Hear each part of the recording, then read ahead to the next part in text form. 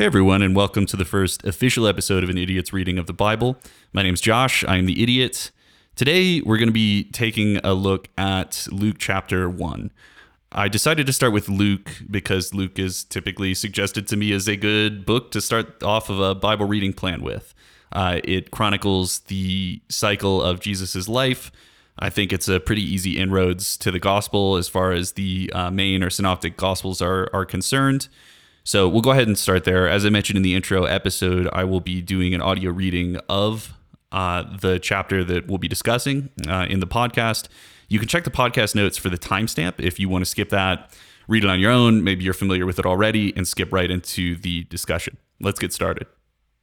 Luke chapter 1, dedication to Theophilus. Inasmuch as many have taken in hand to set and order a narrative of those things which have been fulfilled among us, just as those who from the beginning were eyewitnesses and ministers of the word delivered them to us, it seemed good to me also, having had perfect understanding of all things from the very first, to write you an orderly account, most excellent Theophilus, that you may know the certainty of those things in which you were instructed.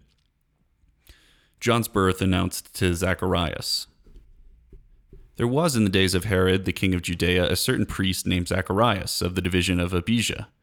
His wife was of the daughters of Aaron, and her name was Elizabeth.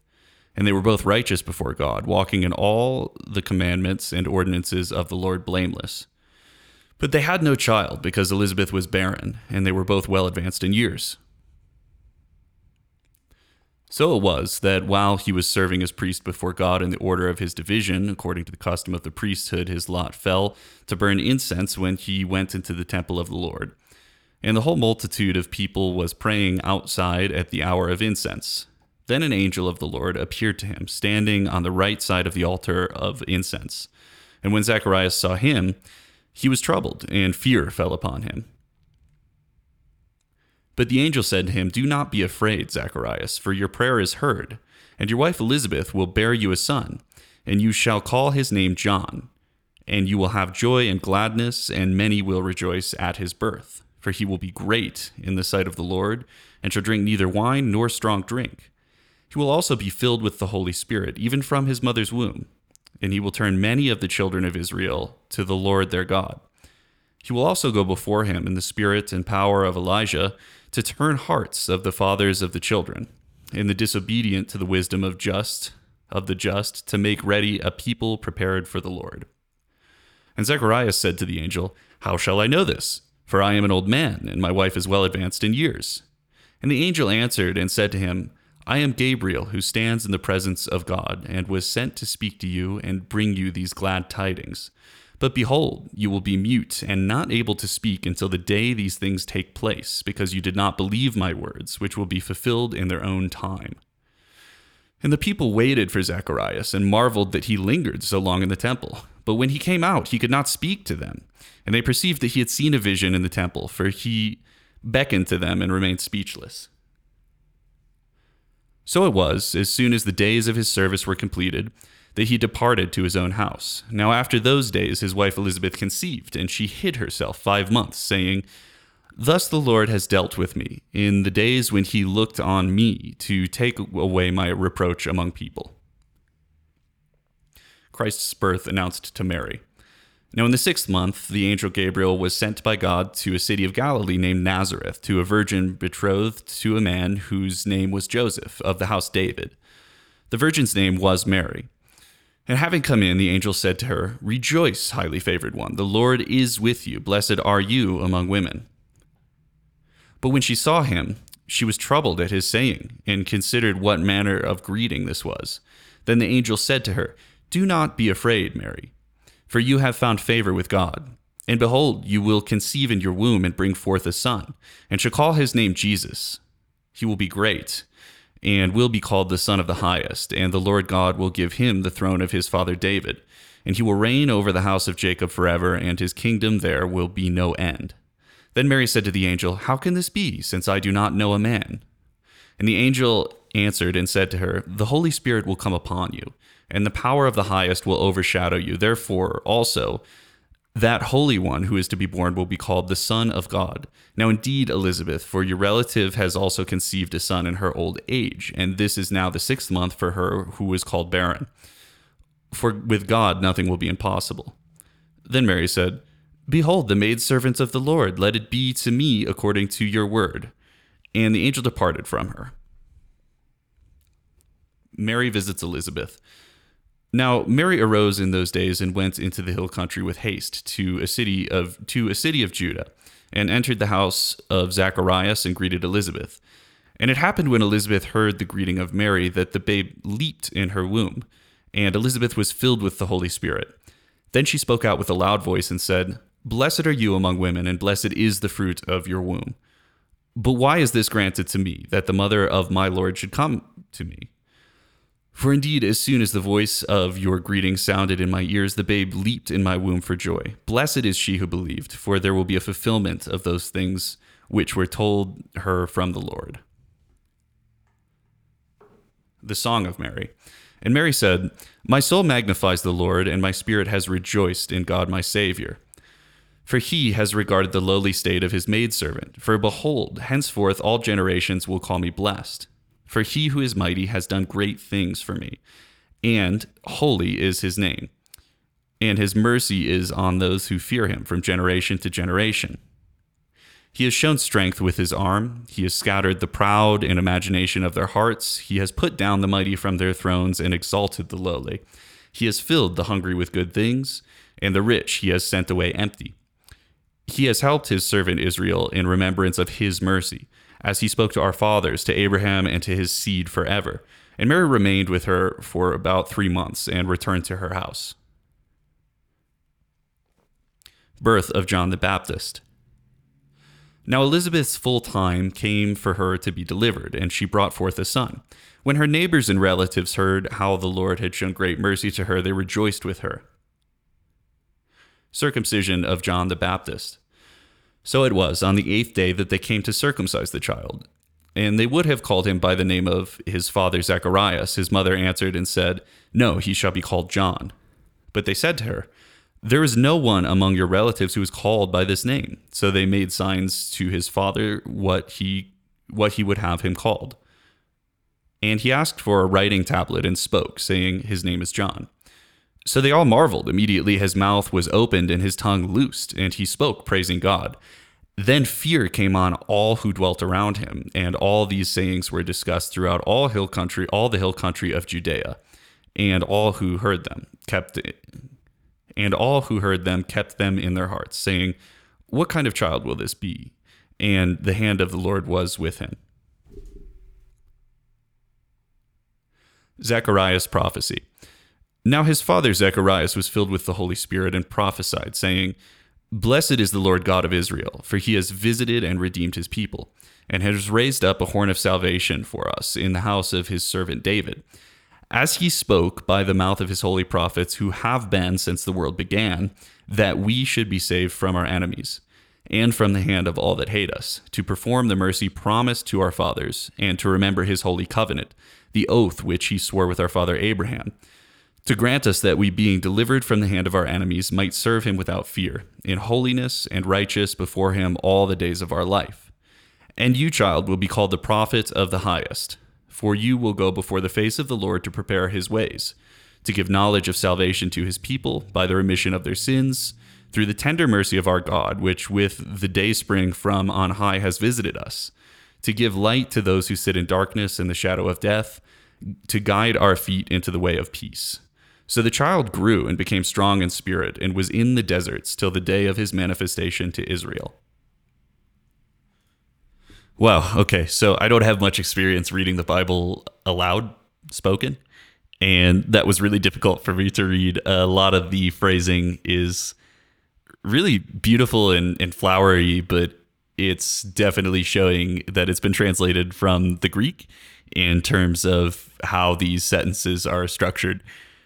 Hopefully I'll get a little bit better with that, but I find it especially difficult to read chapters like the dedication to Theophilus, or verses rather, such as the dedication to Theophilus off the bat.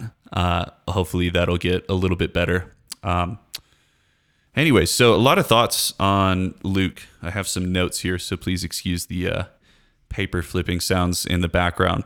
Before I get into the actual content of the chapter I just read, I want to talk a little bit about the general context of Luke, because most of this is pretty new to me, and I was able to get a little bit of context that made this make the chapter sit a little bit better with me.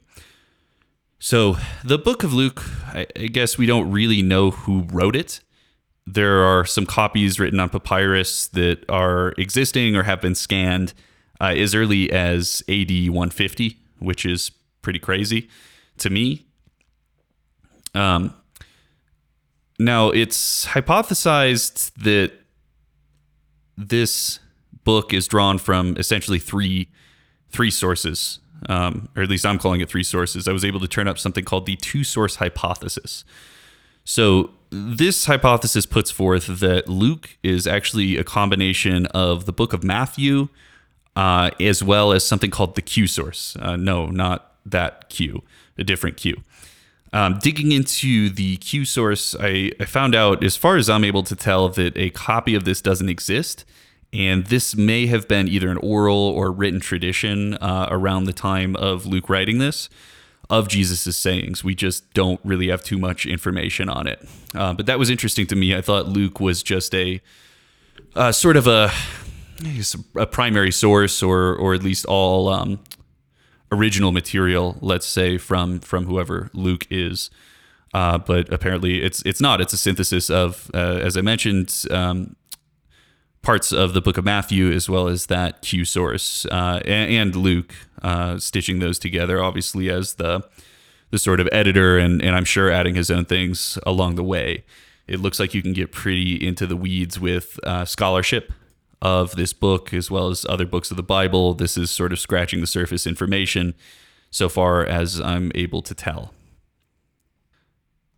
So I'd like to get started by talking about the main characters in this chapter.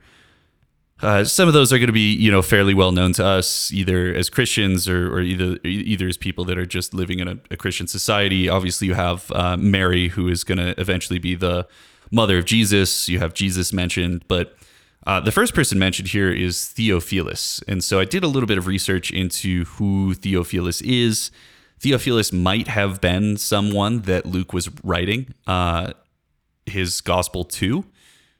But an interesting theory I came across was that Theophilus breaks down into two Greek words, theo and philos, and those sequentially translate into God and lover, so God lover. So maybe something fun to play around with there, but it gives one the hunch that maybe Luke was writing this in a sort of coy way to anybody that was interested in learning more about God, about the Son of Man, something to that effect. So I thought that was kind of interesting. But we don't know much else about Theophilus, if he was a real person, if this is sort of a stand-in personification of everyone wanting to listen to a gospel written about Jesus. Just not sure. The other two main characters I want to talk about are John the Baptist as well as Gabriel.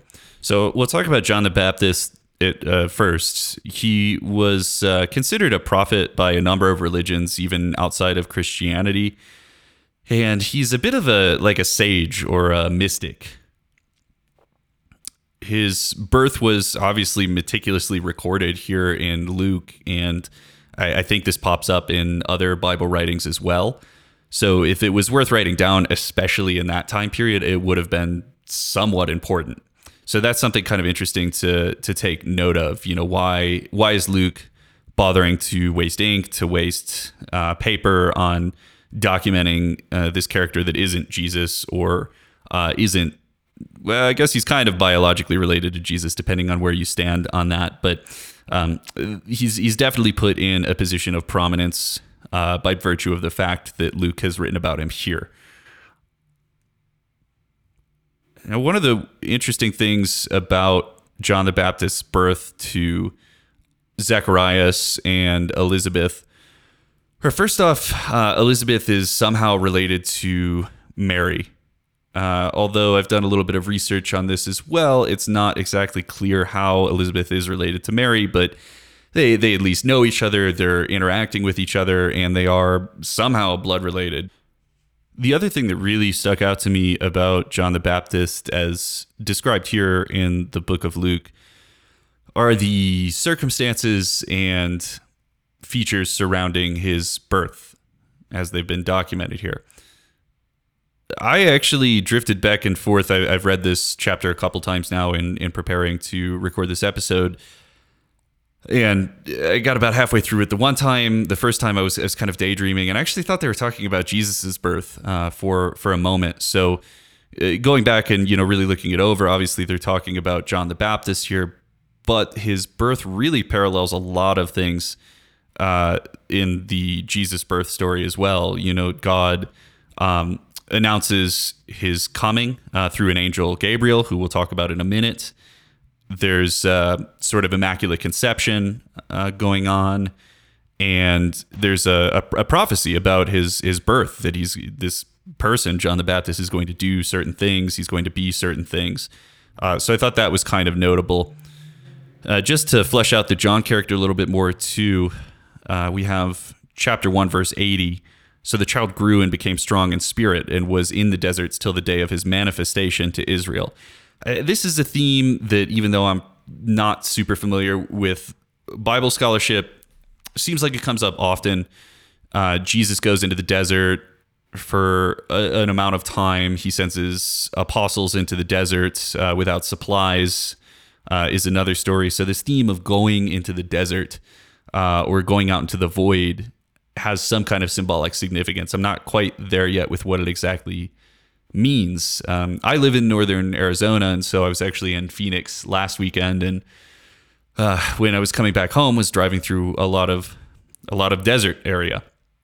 And so, what can we discern about the desert? It's lifeless. There are a lot of dead things there. There's some living things there, but they're very hardened, and I guess not nurturing might be one way to put it. There are a lot of cacti, small, really hard types of aloe, succulents, things of that nature that are spiny. They're not very inviting to our primate eyes, or at least not as inviting to our primate sensibilities as, let's say, like a fruit tree or a really lush meadow or something like that. So the symbolism of going out into the desert might be to clear away worldly things or clear away temptation in order to become more in touch with God, to become more spiritual, to maybe manifest something from nothing, which is another theme that comes up in this chapter, manifesting something from nothing.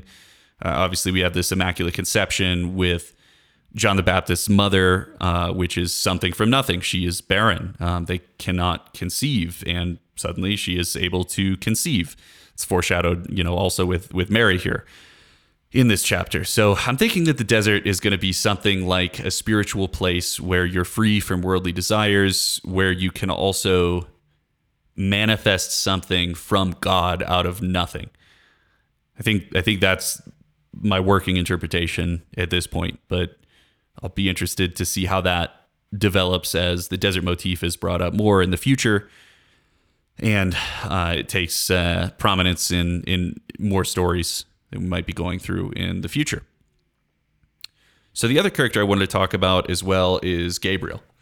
So a few facts about Gabriel. I've turned these up by doing a little bit of light research. He is one of the only angels that is actually called by a specific name in the Bible. There are a lot of angels that do things in stories, appear to people in stories, but they don't have names. And Gabriel has a name, and naming things means they're important enough to have a name, I guess. So I thought that was particularly significant. He's humanoid, but he's scary. If we go to, let's see, where is it? Verse 11. Then an angel of the Lord appeared to him, standing on the right side of the altar with incense. And when Zacharias saw him, he was troubled, and fear fell upon him.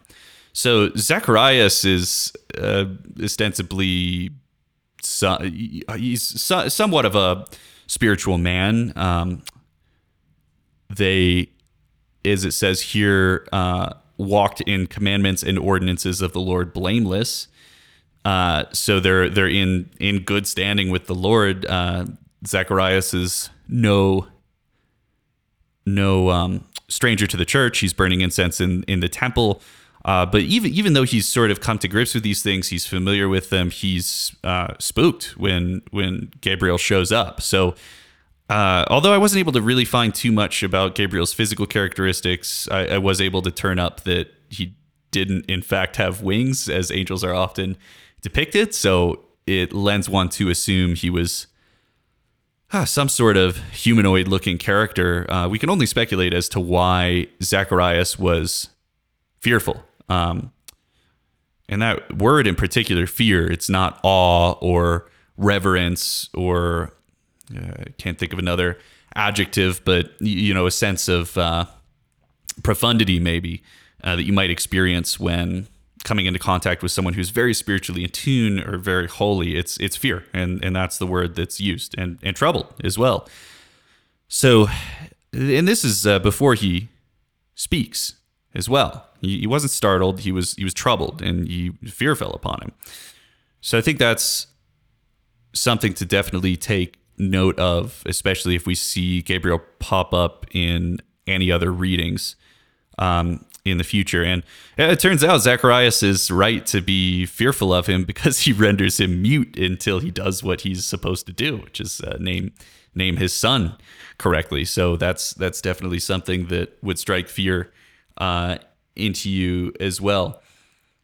So I don't know that we'll see any more of Gabriel. I don't know what comes next in the book of Luke, but I got chills actually when I read that, thinking of I don't know. For me, one of the things I find spooky are movie monsters that are a little bit taller than me. So if you've ever seen Prometheus, the race of engineers, they're, I think, maybe about 10 feet tall, maybe 8 feet tall. They're not giants, but they're significantly taller than humans and kind of stoic looking. And so I wonder if Gabriel might have been, significantly taller and maybe have harsh features about him, and maybe a certain